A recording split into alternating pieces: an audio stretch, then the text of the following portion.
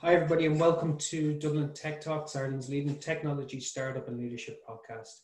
On this show, we talk to leaders in Ireland and around the world to get their thoughts on business, leadership, funding, scaling, work practices, well-being, and everything in between. Dublin Tech Talks is brought to you by Icon Accounting, one of Ireland's leading and fastest growing providers of the one-stop shop accountancy and consultancy services for independent professional contractors in Ireland. On today's show, we have Kelly Becker, who's country manager for Schneider Electric. Welcome to the show, Kelly. Thanks for having me, Gavin. Nice to see you again. Yeah, it's great to see you. So we met first at our Women's International Day back in late February. Yeah, feels like a lifetime ago now. It feels like a long, long time. I think that was my last time I was out in a public setting, which is scary to think. So how have you been from that? Or do you want to give an intro into who you are and where you come from? Yeah, no, thanks for having me again. It's a real pleasure. And so Kelly Becker for Schneider Electric, and I'm the country president for Ireland. Obviously, though, based on the accent, you know, I'm not Irish. So I've been in Ireland about 18 months now. And prior to that, ran several businesses for Schneider in the US. And here I'm really responsible for running our entire country operations. And that's really everything from sales to execution to many of the functional teams that we have sitting in Ireland that support other Schneider global teams as well. Small enough tasks. Yeah, lots going on these days. Yeah. So you spoke at our International Day, and you spoke really passionately about leadership and what it means to be a leader. And at the time, I was obviously around Women's International Day, and you spoke about how different ways people talk to women around leadership and different things like that. But over the last kind of 6 months, you've had to adopt your leadership styles. And, we talked before about how you were not in Ireland for the start of the madness and everything that goes with that. So how have you maybe adopted as a leader? How do you feel you've evolved as a leader, and how that has helped you in the last 6 months? Yeah, it's I think for everybody, it's been everybody's evolved in their own way in the last 6 months. So as you mentioned, back in March, I went back to the US for what was supposed to be a 72-hour trip, and basically got stuck. It was the day that President Trump decided to close the borders into the US. And I had I had to be back in the US for a couple weeks after that, and ended up getting stuck and had to stay. And then really led our team in the midst of, as everybody was really trying to, understand what was happening, quite frankly, to our world at that point, from the US, while still doing my Ireland job. So I worked the graveyard shift for 5 weeks, which is basically 2 a.m. to about noon. So that was probably the first way I adapted. I'm not traditionally an early morning person, let alone 2 a.m. But you actually really just do adapt, right? You're going to bed at 6 or 7 o'clock at night, and this is what you have to do to lead. So I think that was probably the first piece. It didn't matter where I was, but I needed to work Europe the whole time because we were in such a fluid situation at that point for our teams, and I needed to be available at all hours when our teams were working. I think, the other thing was getting employees, we have a lot of field-based teams in Ireland, but we also have plenty of office-based personnel. And so getting our teams adapted quite quickly, obviously ensuring we had the right health and safety protocols in place, making sure that our site-based teams really had everything they needed to be successful, because as you know, in Ireland, some construction sites shut down for a short period of time, but many stayed open the whole time, which meant many of our team was working this whole entire time, right? They haven't sat home and had any sort of off time, if you will. And so having those conversations with individual employees about how our world is evolving and what in fact I needed for them to do to continue to support our customers was really certainly a critical piece of this. So yeah, I guess we're all adapting along those lines for sure. I think the other big thing we've really seen is a move, from a sales perspective to all digital for quite some period of time during the course of the Irish lockdown. And so actually what it's done for us is accelerated the digital adoption of our customers, which is huge. It's part of a journey Schneider is going through as well, which is, takes some time. But this has clearly accelerated that because we're all having to work in different ways. So things that, you didn't really expect, but have actually been quite beneficial for our business. Yeah, you couldn't have a resistance to change within the digital ecosystem when that was it. There was no other ways. It's interesting. What kind of digital first products or ways have you evolved?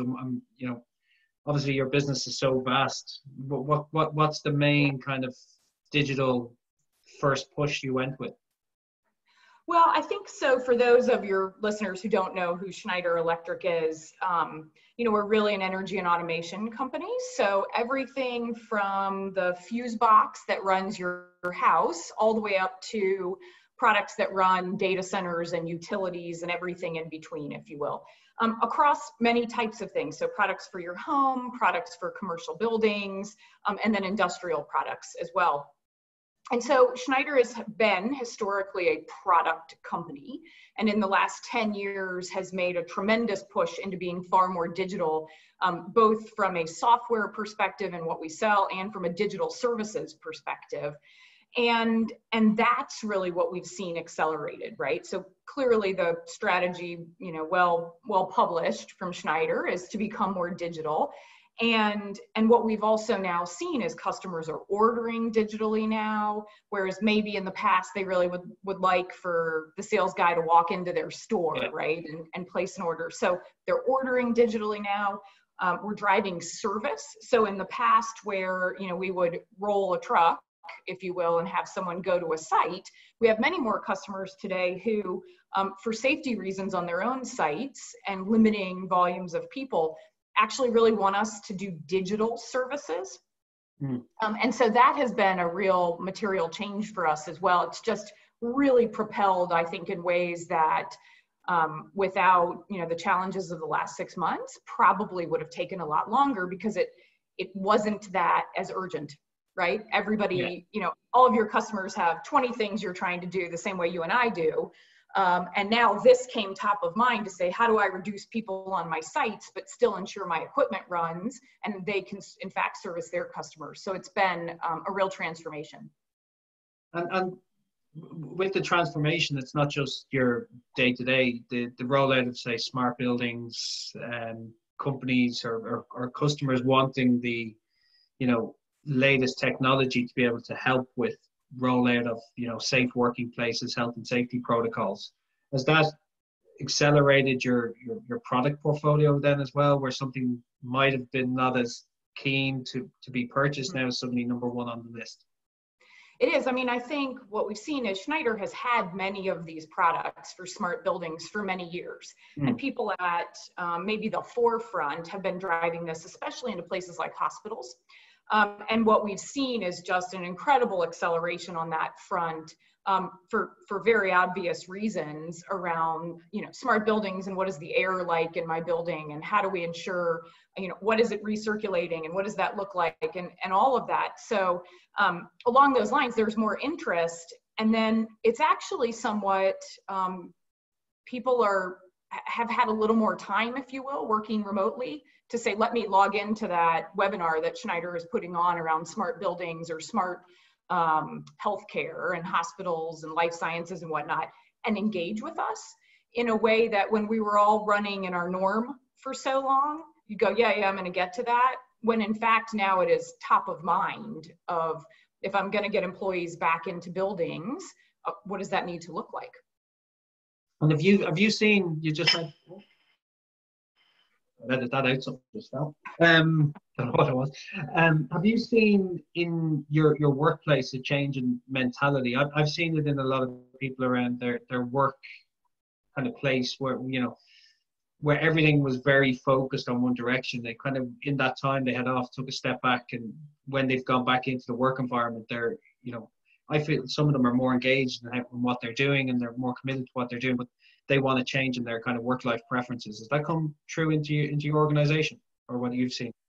Yeah, I think we're seeing that for sure. I mean, I have to say I'm really proud of our teams and the way they've adapted, both our teams who work on job sites as well as our teams who have moved into really working full-time from home, because I think what they are excited about is, as well as seeing, this isn't just Kelly saying we need to push our digital adoption, right? This is customers coming back and saying, hey, this is actually how we want to do business with you now. And that's really exciting. It just puts a different level of energy. And I think, you know, I inherently believe that our employees want to learn, they want to grow, they want to evolve.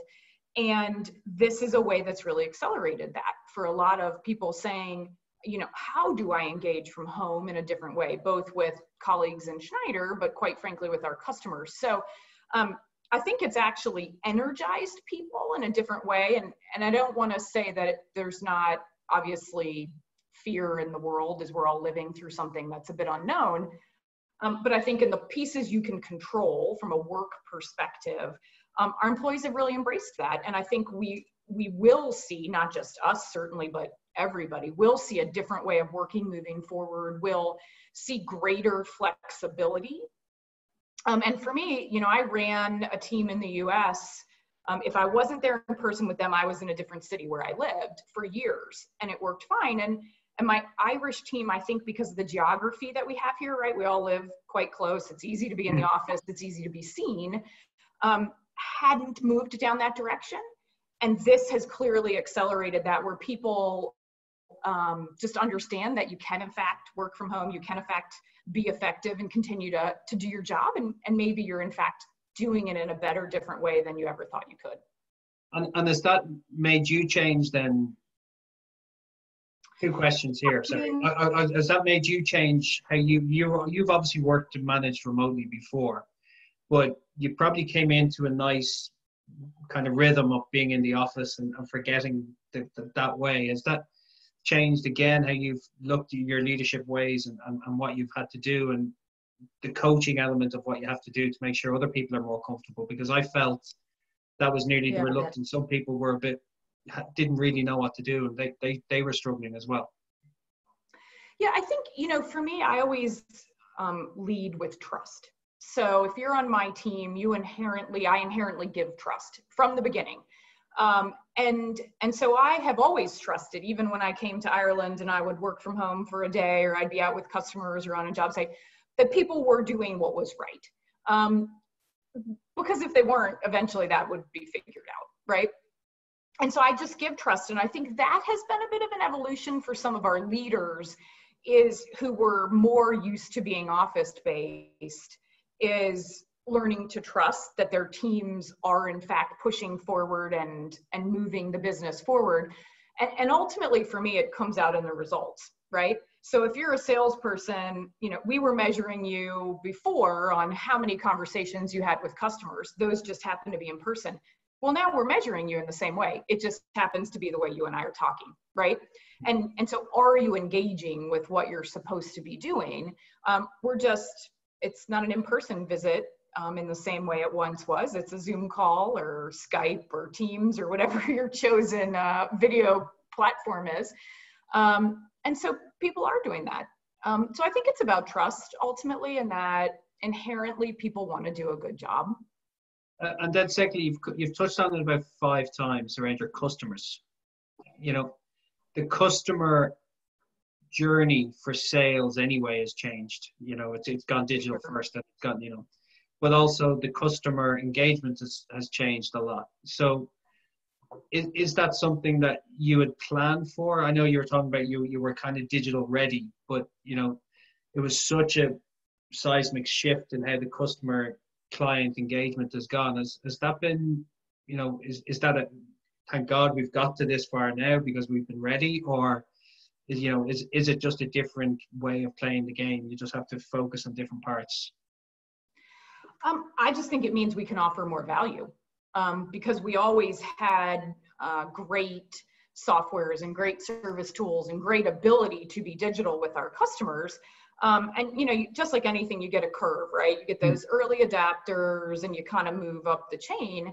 And now what we've seen is this, right? Just this sudden hockey stick up. And so for me, it's, you know, it's really overall, it's just about being excited about engaging with people in a different way.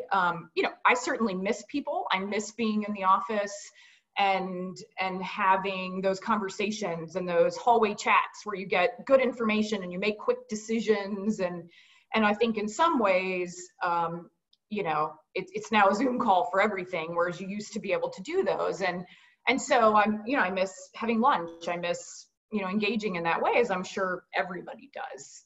You know, I'm not unique in that, and we will get back to that place to some extent. But I think we'll probably eventually get to a bit of a hybrid, right? Where it's nice to be in the office a couple of days a week and have those interpersonal connections. But in fact, I can get a lot from home done as well, which means, you know, I have work-life balance, or I can take more of the child rearing responsibilities or aging parent responsibilities. I just think people's life and approach to life is going to evolve quite a bit, and people are going to know it's possible. Where in the past it was always like an exception. Yeah, no, the Sunday Business Post seemed to have about 10 different surveys of people that had released different ways of working. I haven't read so many articles about different. Everybody agreed that everybody's going to change how they work. Yeah, no, I think the realization that you don't have to be in the office. You don't have to be 9 to 5. People work different times. Customers might want to call after 7 o'clock in the evening. You have to be flexible with that because, you know, everybody's life is a bit different. My challenge would have been, and it's just happened now that it's had to happen, is the leaders within the business were so traditionally mindseted that that's not how I grew up in an organization. I don't know how this is going to happen. And I think that's been the biggest shift rather than everybody else's mindset. I think everybody else has always been, you know, I don't need to be in the office.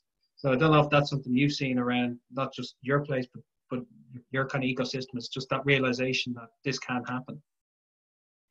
Yeah, I mean, I think it's the reality that it can happen. I guess for me, certainly early on, there were no boundaries to how much everybody was working, trying to put complete plans in place. But now, that for me has probably been one of the biggest challenges, is setting those boundaries, right? Which says, look, I have to get to the gym today. I have to get outside, even if it's pouring rain, which I did yesterday in Ireland, and it said, I got to get outside. So I guess it's a walk in the rain. So be it, right? And I think those for me is certainly what I'm having to do, because otherwise you could just be on your devices constantly, right? It's a phone call to a Zoom to, you know, your iPad to, you know, 10 minutes in front of the TV and collapse. And we're in a place, I think, where people can get that rhythm a little bit more and say, look, these are really the hours I'm going to work. And in my job, you always get thrown curveballs. It's what it is. It's what you sign up for. But at the same time, you also, I think, personally have to decide what makes you healthy in everything that we're dealing with right now. And so that for me, as well as a lot of my employees, you know, I've said, you have to take your annual leave, right? I know you can't go anywhere, but you have to step away from the computer, right? You have to give your brain a break. And I think that will be the next set of challenges we maybe have. I know, definitely. I don't want to take up much more of your time. Just something actually that stuck with me from the Women's International Day, just around your passion around leadership and how women are seen within the leadership forum. I think, you know, I joked the last time I spoke to you about the Taylor Swift side of things. And, and she's got a new album. Yeah, that stuck with me forever. There's, you know, how do you, is that kind of something that you are very successful at being a leader within your business, and you're within that 30% club, which, you know, which I don't even know why it's still a club. But it is, you know, it's club. You know, where's next in relation to that conversation happening around women in leadership and, you know, leaders in general, that I call inclusive working environment? You know, that stuck with me really quite heavily after your talk. So I was just wondering, you know, where do you see that? Because it would have been traditionally seen in a workplace and on a boardroom and all that, you know, everybody was quite visible. and some people might find it more difficult to be seen within an environment that you're not fully in the office. Yeah, for me, there's a couple of things along that. I first and foremost believe in talent, right? So Yeah. I hire the best people for the jobs that I can find, because ultimately, that's what you need to do to run a successful business. I also believe in taking chances and in challenging people, male or female, stretch assignments, something outside of, what you would normally do. And because people did that with me, right? And it's what accelerates your career. And those kind of stretch assignments, additional work, et cetera, is often what gives you exposure as well. And so for me, I think we need more women in the workplace. There's no doubt about it, right? And it's this constant challenge, because I'm a really big believer that part of the problem we have is there's not enough intake, if you will, into a lot of the business sector from kind of a right out of university, right? The rates of female engineers is like less than 20% of the engineering population. So, and I'm not an engineer. And so, in a company like Schneider, which has many, many engineers, I'm pretty regularly reminding people as we're discussing talent and moving forward, saying like, but I'm not an engineer and yet I'm managing engineers, right? And you have to remind people pretty regularly that, look, people have different skills and they bring different things to the table. And so for me, I'm pushing my team in Ireland to think about talent in a different way, to think about moving faster with people. It was interesting, I was on LinkedIn like everybody else, and recently they named Clorox, just named a new CEO. It was a woman, she's my age actually, and she has not been in a role longer than like 2.5 years, and there were only 2 in her whole career. So she's in a year here, 18 months here, moving on. And I think what it shows is that they identified her quite early on as a talent, and they moved her through and they challenged her in different ways to see if she would continue to rise. And I think that's something we have to do more with talent as a whole, but with women as well. Because, every piece of research shows that women want to know they can do the job before they'll apply for the job. And it's my responsibility and your responsibility and what you do and others to say, no, you can do the job. You don't have to be 100% ready. You'll learn part of that once you're in the role. And we all have a piece of that to play because there are just things that are kind of ingrained in different ways that make men and women quite different, which is ultimately what creates great teams, is when you have better diversity. Yeah, it's the bit you just said there about the 100% before I can do that, and the amount of conversations you have during lockdown and different things about people, and I noticed that people that more than ever, kind of the male female swap, of 4 sisters, of wife, daughter, my life is surrounded. I'm surrounded. I've very, very few males, and even just discussing that with my wife or my sisters, and they're like, oh, I'm not 100% there. And you're like, you don't need to be, you have to go somewhere and learn. You can't, if you're hiring somebody that's 100% for it, they'll leave within 6 or 12 months because they're bored. So 100%, but it's ingraining that belief within people, because they've been told for years you have to make sure you're 100%, or even 90% the right fit before you can do it. It's only something. Well, I think the other thing that comes with that when I'm looking for people is passion, right?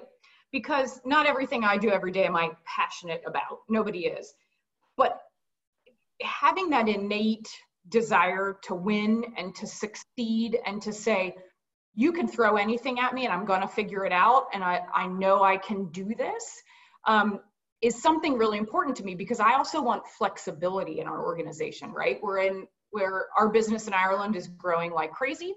And so I could be hiring people today that their role in 3 years could be completely different because our business is evolving so quickly. And I need people who will adapt to that and are in fact excited about that.